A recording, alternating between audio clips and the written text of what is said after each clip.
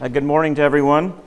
Thank you for being here, and I want to thank Liz Carmichael for organizing a conference which a director of an International Peace Studies Institute is delighted to have happen here at Oxford, because at the Kroc Institute, part of our mandate and mission is, in fact, to advance the study of peace. And my comments this morning are going to provide an overview of our approach at the Kroc Institute, which is evolving over the last decade, which we call strategic peace building, as a way to bring coherence to not only our own programs in graduate and undergraduate teaching, research, and outreach, but in a way, hopefully, advance this concept in the larger field. And the concept, as you'll see, is based on a critique of the liberal peace and peace studies up to this decade, really. I'm going to try to finish my remarks within 40 or 45 minutes. If I go a few minutes over, you can start coughing or shouting, but please don't do that until 40 or 45 minutes. Let me begin. Strategic peace building. Mozambique gained its independence from Portugal in June 1975. Twice the size of California and with a population of 7 million, the new nation was plagued by poverty, a 90% illiteracy rate, and periodic devastating droughts. The 230,000 Portuguese settlers who fled in the mid-1970s left the country bereft of most skilled professional and business people. They also took working capital and sabotaged equipment as they departed. The economy, therefore, at independence was in a shambles. Samora Machel, the military leader of the independence movement known as Frelimo, the Front for the Liberation of Mozambique, became the new nation's first president. Frelimo's Marxist-Leninist ideology inspired opposition in the form of the Mozambique National Resistance, or RENAMO, which was composed of former Portuguese soldiers, disgruntled Frelimo deserters, and common criminals. RENAMO launched a guerrilla war in the early 1980s directed at destabilizing Frelimo. By 1992, the insurgency had left over 1 million Mozambicans dead and had displaced 6 to 8 million others in a population that totaled only 14 million. Throughout the Civil War, the religious communities of Mozambique constituted the nation's civil society. The Catholic Church, which had maintained close ties with the colonial government well into the 1960s, grew more diversified politically during this time, with many priests supporting the Marxist Frelimo leadership. From the late 1970s until 1982, Frelimo attempted to suppress the churches, appropriating their considerable rural assets and hounding religious actors. State persecution served to galvanize the religious, however, and the churches came to represent the single most influential alternative voice and institution in the country. The larger Mozambican religious community was divided, however. Muslims were generally hostile toward Frelimo. Evangelical and Pentecostal organizations recognized and supported RENAMO. The Catholic bishops issued pastoral letters condemning atrocities committed by both sides and calling for negotiations. Relations between the governments and the religious groups improved markedly between 1981 and 1988, the period when the United States provided $240 million in primarily humanitarian aid to the Frelimo government. This policy had its intended effect.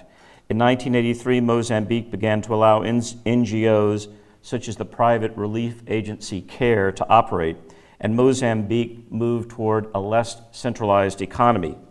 The government could no longer deny that the churches were providing essential social services, such as the distribution of food and clothing, education, and health care, which the state itself was unable to supply during the war with RENAMO. The Mozambique churches were able to draw on an international religious network of social services and to channel desperately needed assets into Mozambique. In addition, the churches maintained its infrastructure in the rural areas despite the ravages of the Civil War. State officials often had to rely on religious groups for information about rebel-controlled areas.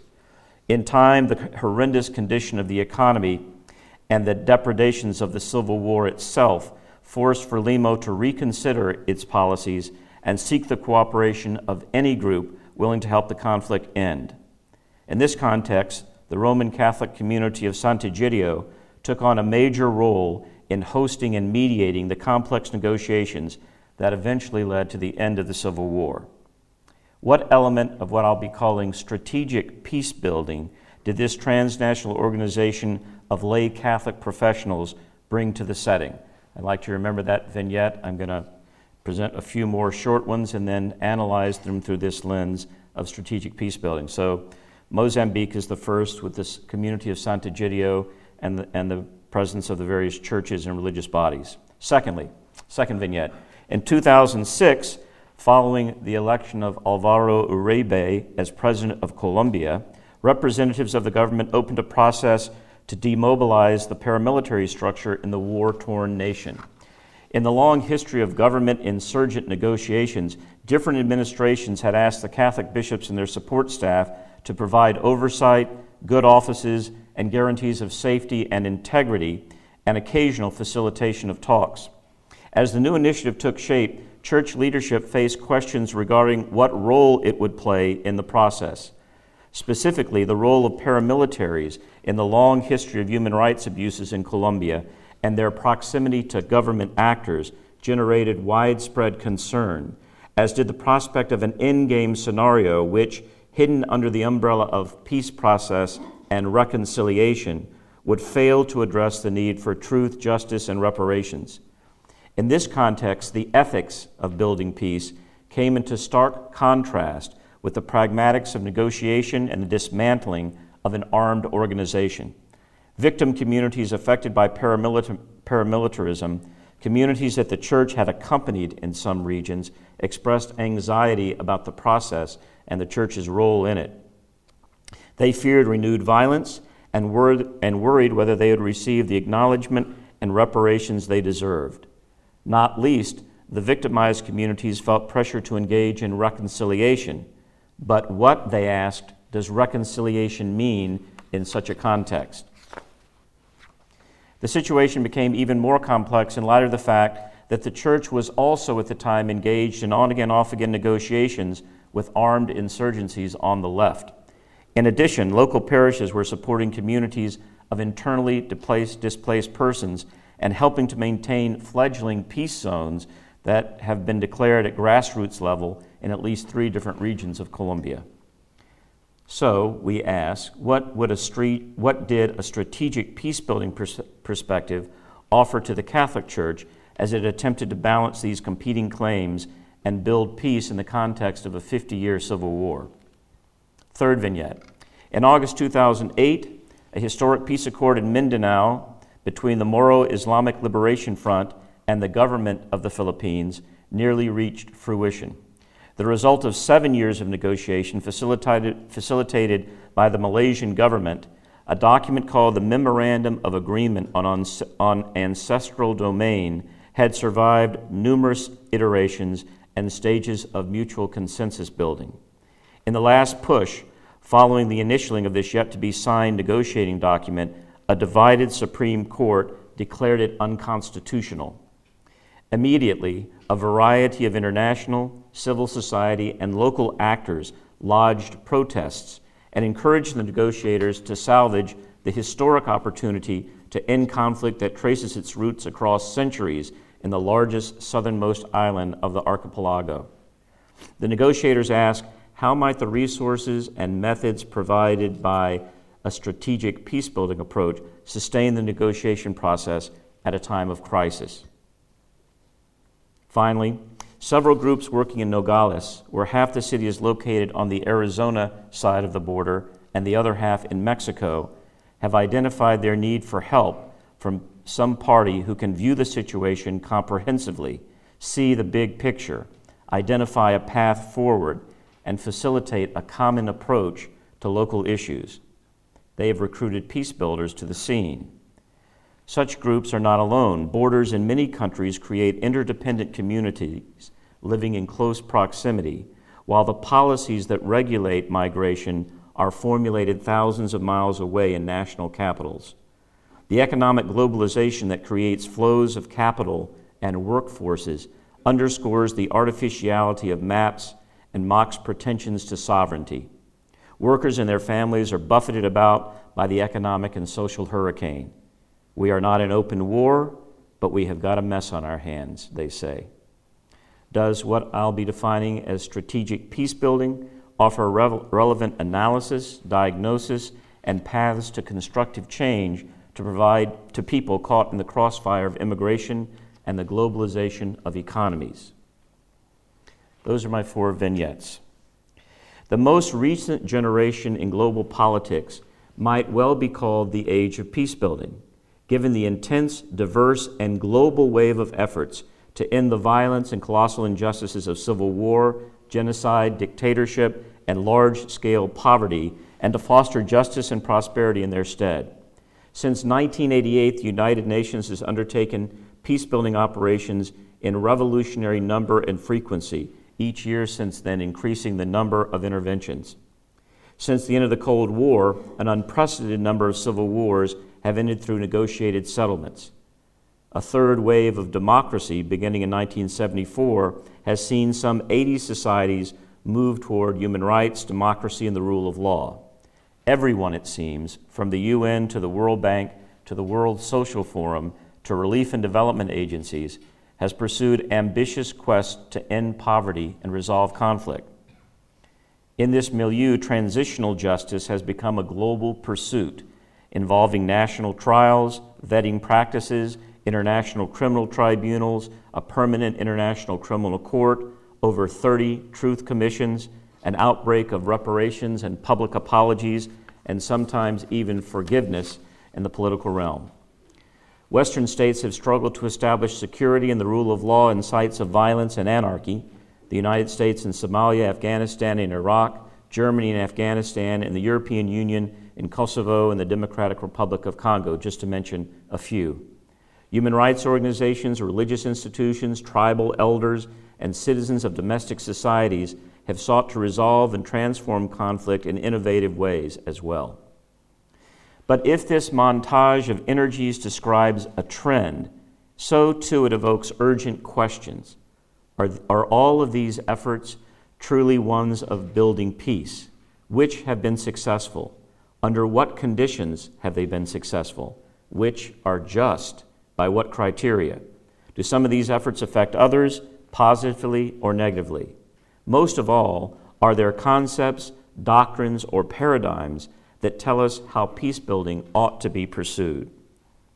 The dominant paradigm to date has been the liberal peace paradigm, dominant in that it pervades the most powerful and prestigious institutions and governments who take on the work of peace building.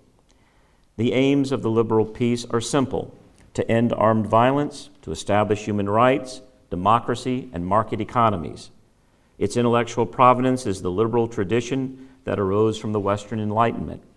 It envisions the United Nations, outside intervening states, state governments, and oppositional factions undertaking mediation, military intervention, war settlement, disarmament, election monitoring, refugee resettlement, and the creation of free government institutions, free markets, and a free media.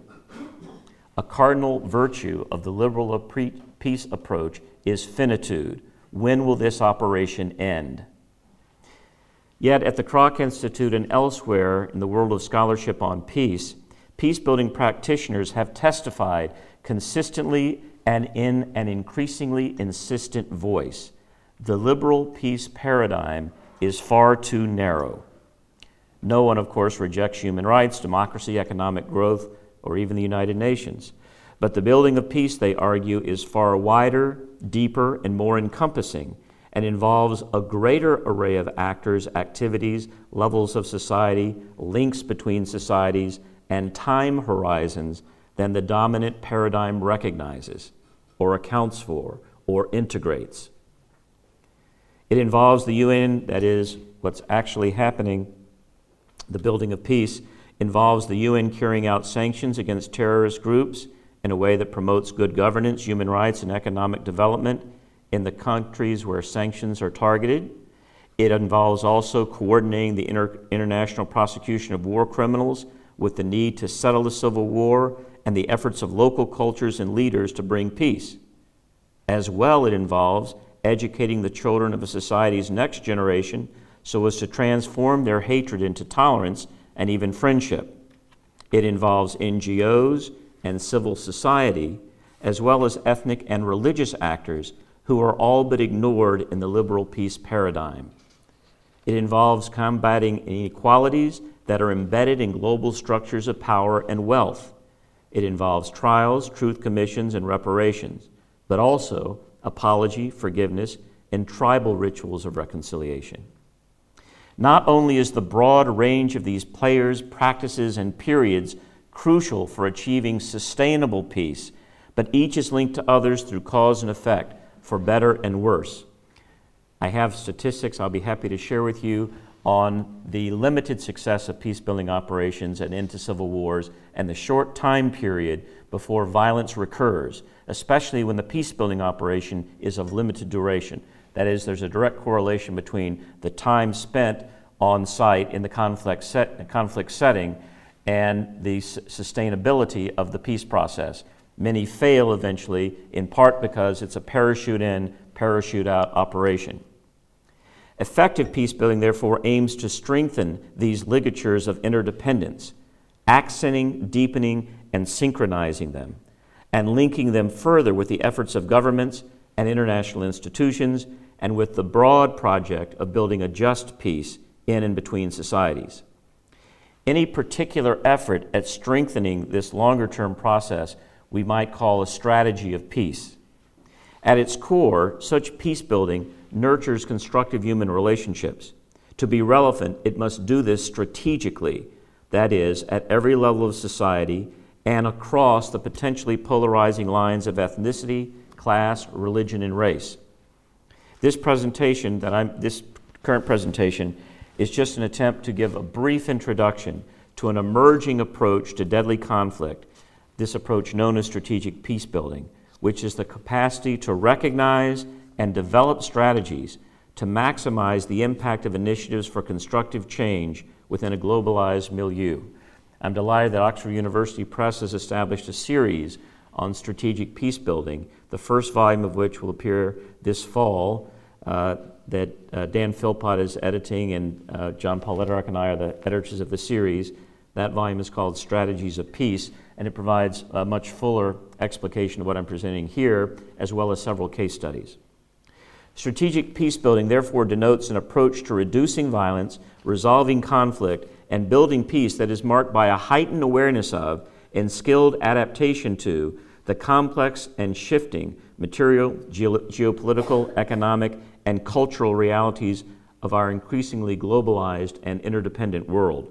Accordingly, peace-building that is strategic draws intentionally and shrewdly on the overlapping and imperfectly coordinated presences, activities, and resources of various international, transnational, national, regional, and local institutions, agencies, and movements that influence the causes, expressions, and outcomes of conflict. Strategic peace builders take advantage of emerging and already established patterns of collaboration and interdependence for the purpose of strategically thinking about ways to coordinate these agencies for the purpose of reducing violence and alleviating root causes of deadly conflict. The strategic peace builder encourages the deeper and more frequent convergence of mission, resources, expertise, insight, and benevolent self-interest that characterizes the most fruitful multilateral collaborations in the cause of peace. Hoping that it's not a quixotic task, we at the Kroc Institute are educating our undergraduates, master's students, and PhD students in the ability to analyze a conflict situation holistically and to understand different levels of society that might be resources in addressing long-term peace building in that society. That is, we're attempting to teach them to think like strategic peace builders. How have elements of this approach emerged in the post-Cold War world? Who are the relevant partners in this enterprise? What types of skill and training are central to strategic peace building? There are certain hallmarks of the constructive relationships that strategic peace builders seek to foster among conflicted peoples. These include the cultivation of interdependence as a social and political context for the effective pursuit of human rights, good governance, and economic prosperity. The promotion of transparent communication across sectors and levels of society in the service of including as many voices and actors as possible in the reform of institutions and the repair or creation of partnerships conducive to the common good, and the increasing coordination and, where possible, the integration of resources, programs, practices, and processes. These hallmarks characterize the reflective practice of peace builders themselves who think and act strategically. You might ask fairly, of what use is it to even engage in the exercise of conceptualizing peace building in this its most capacious meaning? Lederach, Philpott, and I take this ideal type approach for three reasons why conceptualize it this broadly. First, many, if not all, elements of this definition and description of peace building do in fact appear already in the actual peace building activities and operations around the world. All of them together appear in these activities collectively considered, and all of them are successful to the central building of peace. In short, this term, this concept, adds nothing to the array of activities and aspirations already associated here and there with the making, keeping, and building of peace. Second, this kind of comprehensive approach to peace building is necessary if peace being built is to be sustained over time. A sustainable peace, the historical record clearly shows, requires long-term, ongoing activities and operations that may be initiated and supported for a time by outsiders, but must eventually become the ordinary practices of the citizens and institutions of the society in question. How better to help the transition between various levels of external actors and local actors to sustain the peace? We believe further that peace building occurs in its fully realized mode when it addresses every stage of the conflict cycle and involves all members of society in the nonviolent transformation of conflict, the pursuit of social justice, and the creation of cultures of sustainable peace. Properly understood, the building and sustaining of a culture of peace and its supporting institutions requires a range of relationship-building activities encompassing the entire conflict cycle, rather than merely the post-accord coming out of violence period. Accordingly, activities that constitute peace building run the gamut of conflict transformation, including violence prevention and early warning, conflict management, mediation and resolution, social reconstruction, and working with trauma in the aftermath of armed conflict, as well as the long, complex work of reconciliation throughout the process. In addition, peace-building theory articulates the end goal of these disparate but interrelated phases of conflict transformation, which might be best expressed by the idea of a just peace, a dynamic state of affairs in which the reduction and management of violence and the achievement of social and economic justice are undertaken as mutual reinforcing dimensions of constructive change. The sustainable transformation of conflict requires more than the necessary problem-solving associated with mediation or with negotiated settlements and other elements of conflict resolution per se. It requires the redress of legitimate grievances and the establishment of new relations characterized by equality and fairness according to the dictates of human dignity and the common good.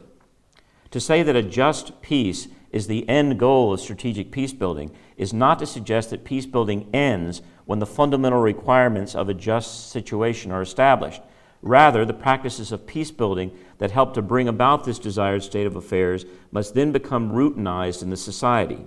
For example, effective institutions for participatory government, once established, require continual oversight, nurturing, and renewal. Part of the rationale for conceptualizing peace building in this comprehensive sense is a recognition that conflict does occur in a cycle, that each phase of the cycle is related to the others, and that efforts toward a sustainable peace must address each phase of the cycle in the context of the overall conflict. Accordingly, efforts toward prevention, for example, should not be confined to one temporal period, that is, before the violence occurs. In most societies, some level of violence has already occurred among the belligerents and is in a cyclical process.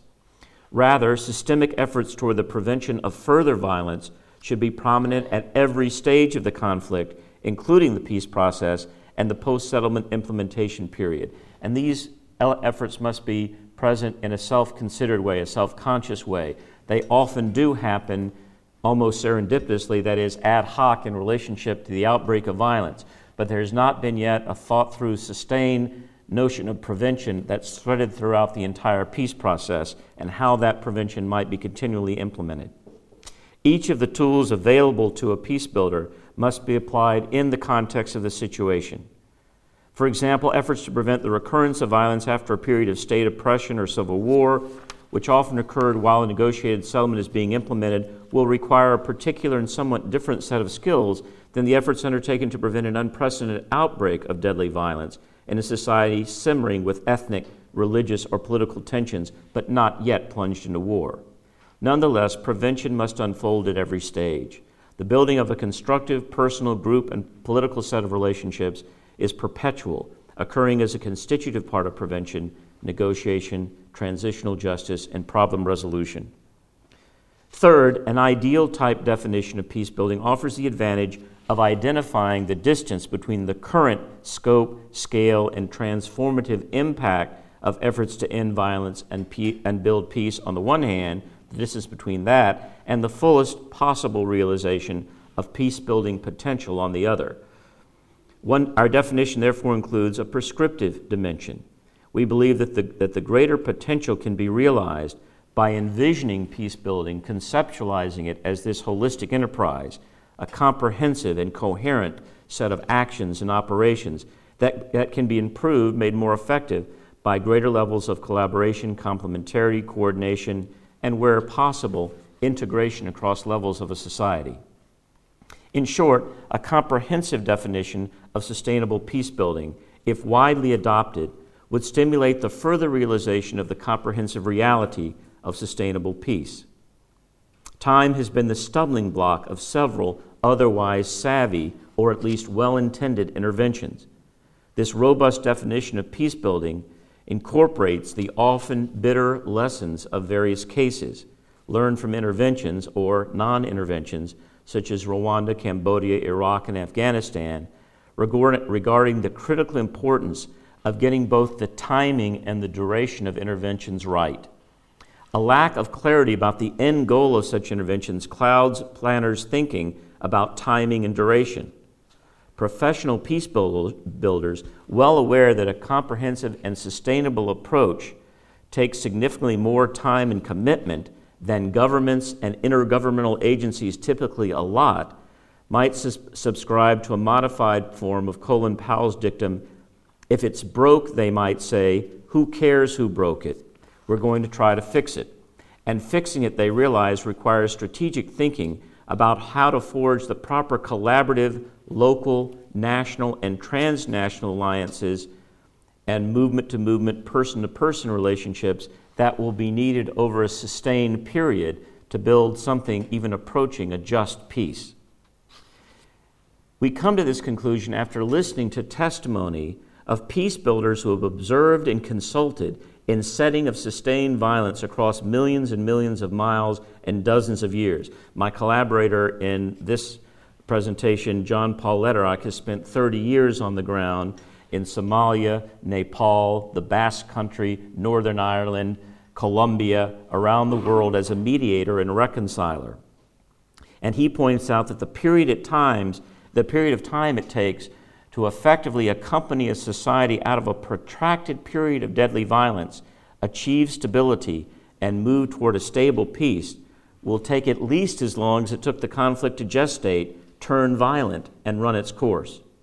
Such sobering considerations might give pause to politicians and policymakers, potential donors, intergovernmental organizations, and other critical contributors to any peace-building operation that would be planned according to the requirements of this comprehensive definition.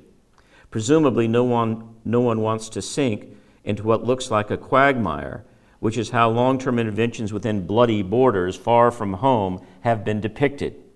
So, how does one go about building the political will necessary to compel governments and other players to expand the time horizon of their commitment? Two partial responses will begin a larger discussion of this crucial question. First, one can't object, of course, to the fact that states and intergovernmental agencies act in their own interest.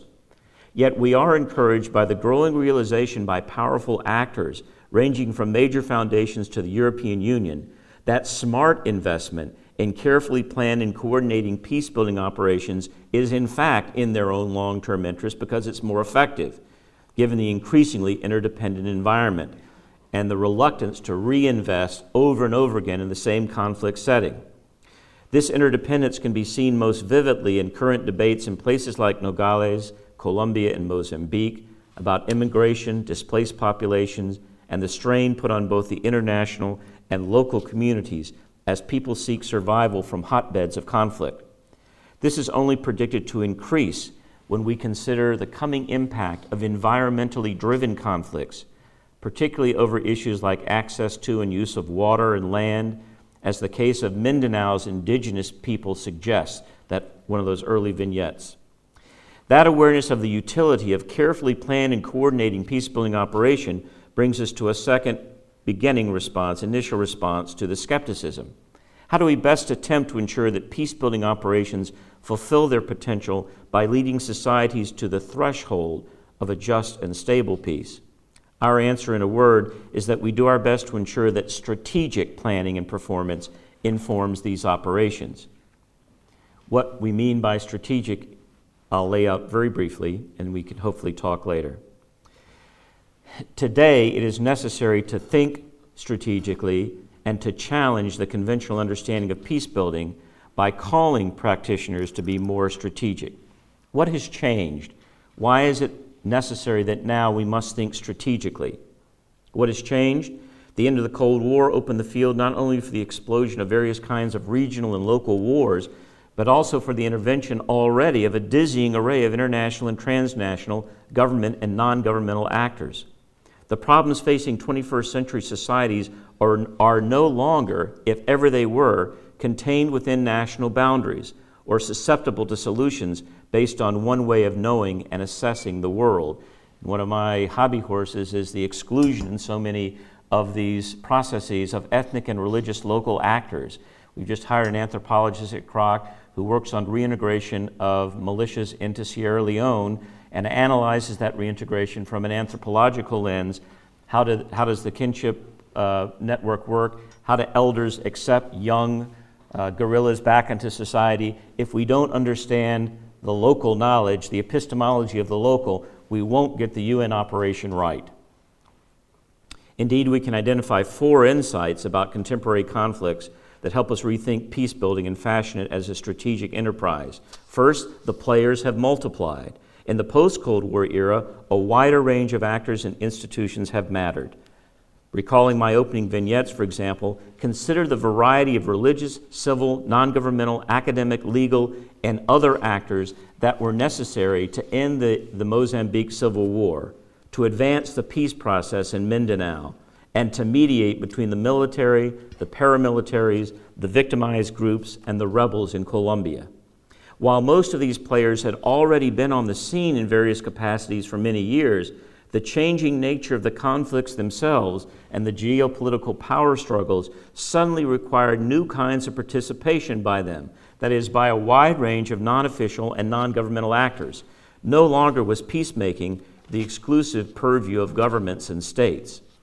In short, a traditional liberal peace approach to conflict resolution, in contemplating root causes and structural change, tended to take the nation-state as the primary unit of analysis.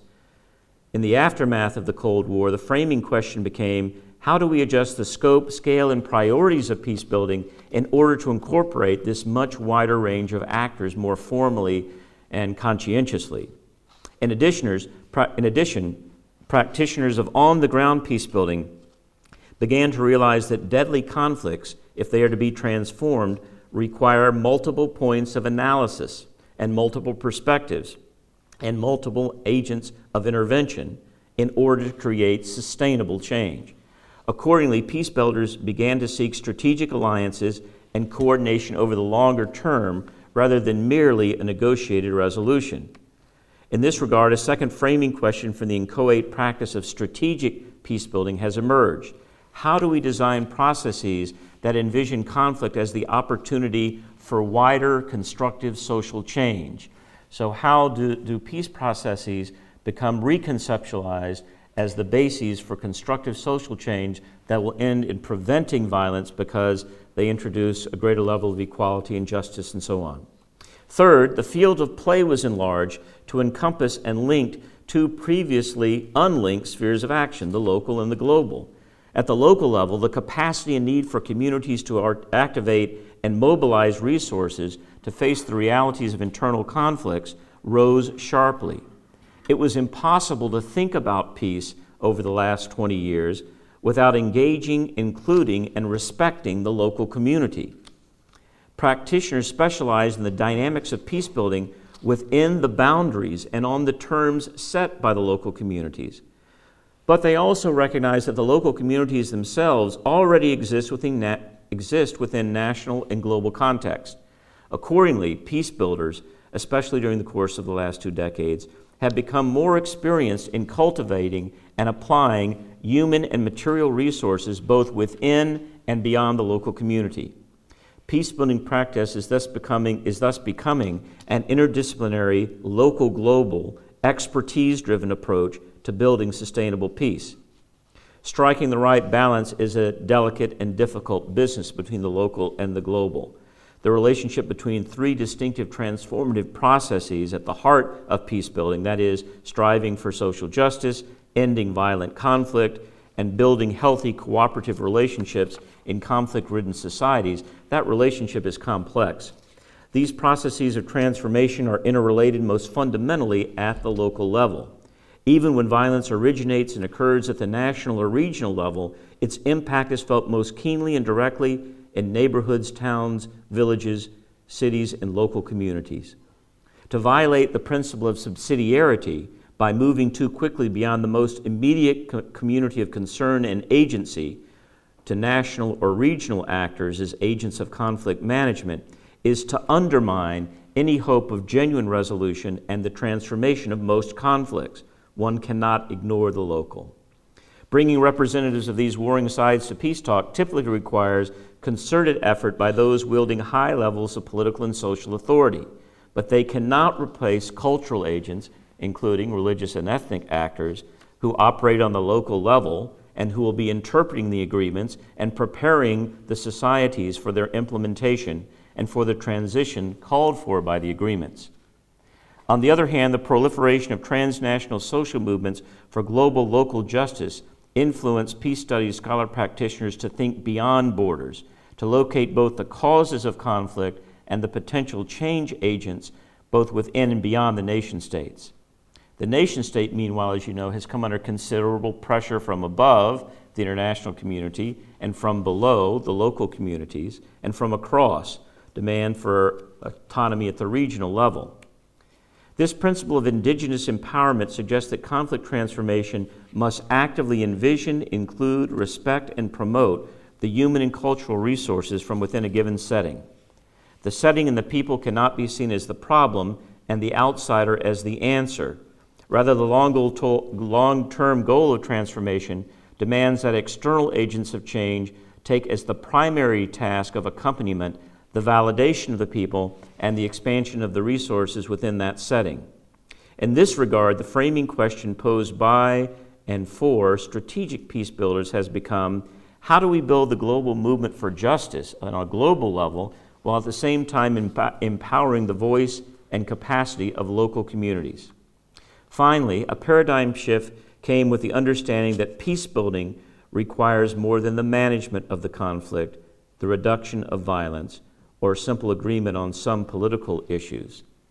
Peace building must also in some way address the healing of peoples scarred and alienated by the lived experience of sustained violence in their communities and nations. Healing increasingly is understood not as a post-conflict form of therapy, but rather a precondition for the prevention of renewed conflict and the transformation of destructive social and structural patterns. Promoting reconciliation and healing as the sine qua non of peacebuilding is predicated upon a hard-won awareness that violent conflict creates deep disruptions in relationships that then need radical healing, the kind of healing that restores the soul, the psyche, and the moral imagination. Such healing, it is now recognized, draws on profound rational, psychological, and spiritual resources. Its preferred modalities are therefore symbolic, cultural, and religious, the deepest personal and social spheres, which directly and indirectly shape the national and political spheres. The framing question here has thus become, how do we heal broken humanity? The builders of a comprehensive and sustainable peace engage each of these four questions. Consider our opening vignettes. How do we adjust the scope, scale, and priorities of peace building in order to incorporate a wider range of actors? The community of Sant'Egidio in the resolution of Mozambique's civil war is by now a classic example of track 2 diplomacy, blooming into track 1, of an outsider who is also a partial insider, Sant'Egidio, providing good offices and international resources and connections conducive to moving the negotiations from phase to phase, and of coordinating and empowering different actors. That is, Sant'Egidio was thinking strategically. I have more on this, but I'll save it for later. Moving on to the second vignette.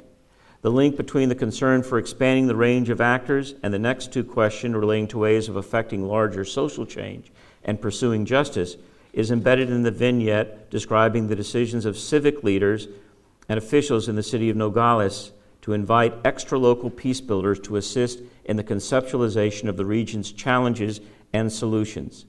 The leaders of Nogales recognize that the local issues confronting them, including the patterns of migration as they affect the composition of the workforce, the health of the local economy, and the respective rights and obligations of immigrants and citizens, are also inevitably regional, national, and indeed global issues, a complicated pattern that is being replicated in thousands of borderland communities around the world, not unlike Nogales. The strategic peace builder in such cases is not only a coordinator and network builder, but a comparativist. She draws on knowledge of national and international law, on contacts in a variety of professional fields, and on the experience of other communities in similar contexts. Yet she also depends heavily, of course, on the local wisdom and experience of the people of Nogales. A research project we're conducting at Kroc with Uppsala in Sweden is of this type. And as was mentioned last night, every conflict is unique unto itself, but we still can gain a lot from comparative processes. So we've established a living database called the Peace Accord Matrix that analyzes the different dimensions of 40 comprehensive peace accords signed since the end of the Cold War on questions like decommissioning of arms, reintegration of soldiers, and so forth. Sustained analyses of what happened in each of these conflicts. That's a live database for conflict negotiators on the ground. So, how did Northern Ireland handle decommissioning? What were the twists and turns? It won't apply to Sri Lanka specifically, but some of the patterns and insights might be useful. The skills needed for strategic peace building, and increasingly honed and named as such by a range of professionals trained in one or more variety of disciplines and areas of expertise. For example, we have peace studies colleagues around the world who are specializing in particular aspects of peace building. I have two more quick questions and I'll be finished. How do we design processes that envision conflict as the opportunity for wider constructive social change? My third question, and another vignette. How do we build the global movement for justice while also empowering local communities? Consider the example of Mindanao. In that case, as in most, the most prominently visible aspect of peace building has been the high-level negotiations that took place. Equally crucial, although less understood and covered by the media, was the wider context of activities, roles, and initiatives that provide an infrastructure for constructive change in Mindanao. A short list of these external actors that are not at the elite level, would include a decade of grassroots initiatives that built relationships in local communities across the important divisions among Muslim, Christian, and indigenous groups, education and training programs and conflict transformation and peace building that were undertaken during this 7-year period. that reached a wide range of civil society actors and created important linkage between local peace builders and the representatives of both Philippines National Army and the MILF. The careful nurturing and development of ever-widening civil society networks dedicated to human rights, such as the Peace Weavers Coalition in Mindanao, with an active constituency of more than 20 organizations. The commitment on the part of the government to create a national office to sustain and coordinate the peace efforts beyond a particular administration.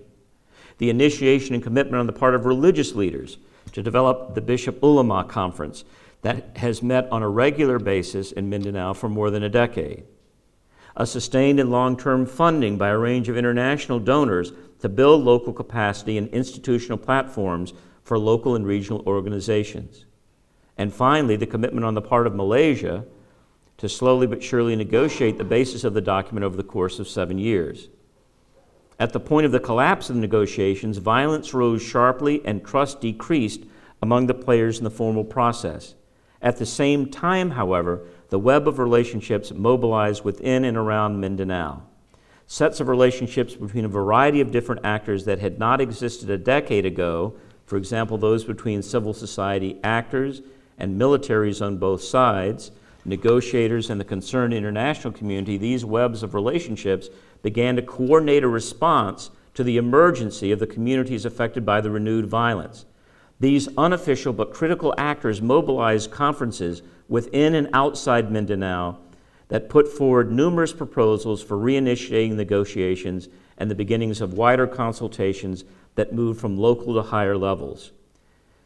So far, the outcome regarding this final agreement is unknown, but the infrastructure of a multiplicity of actors engaged in a common concern has functioned in ways unthinkable a decade earlier.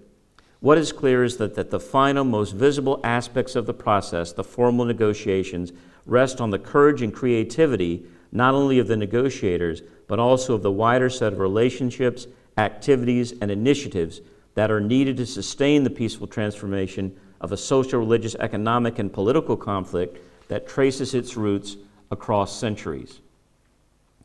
I could say more about my other examples of Colombia and the multiplicity of actors and the role of the church in Colombia, but I fear I've already gone over a little bit of my time, and I'll be happy to discuss more of this in time for discussion later. Thanks for your attention.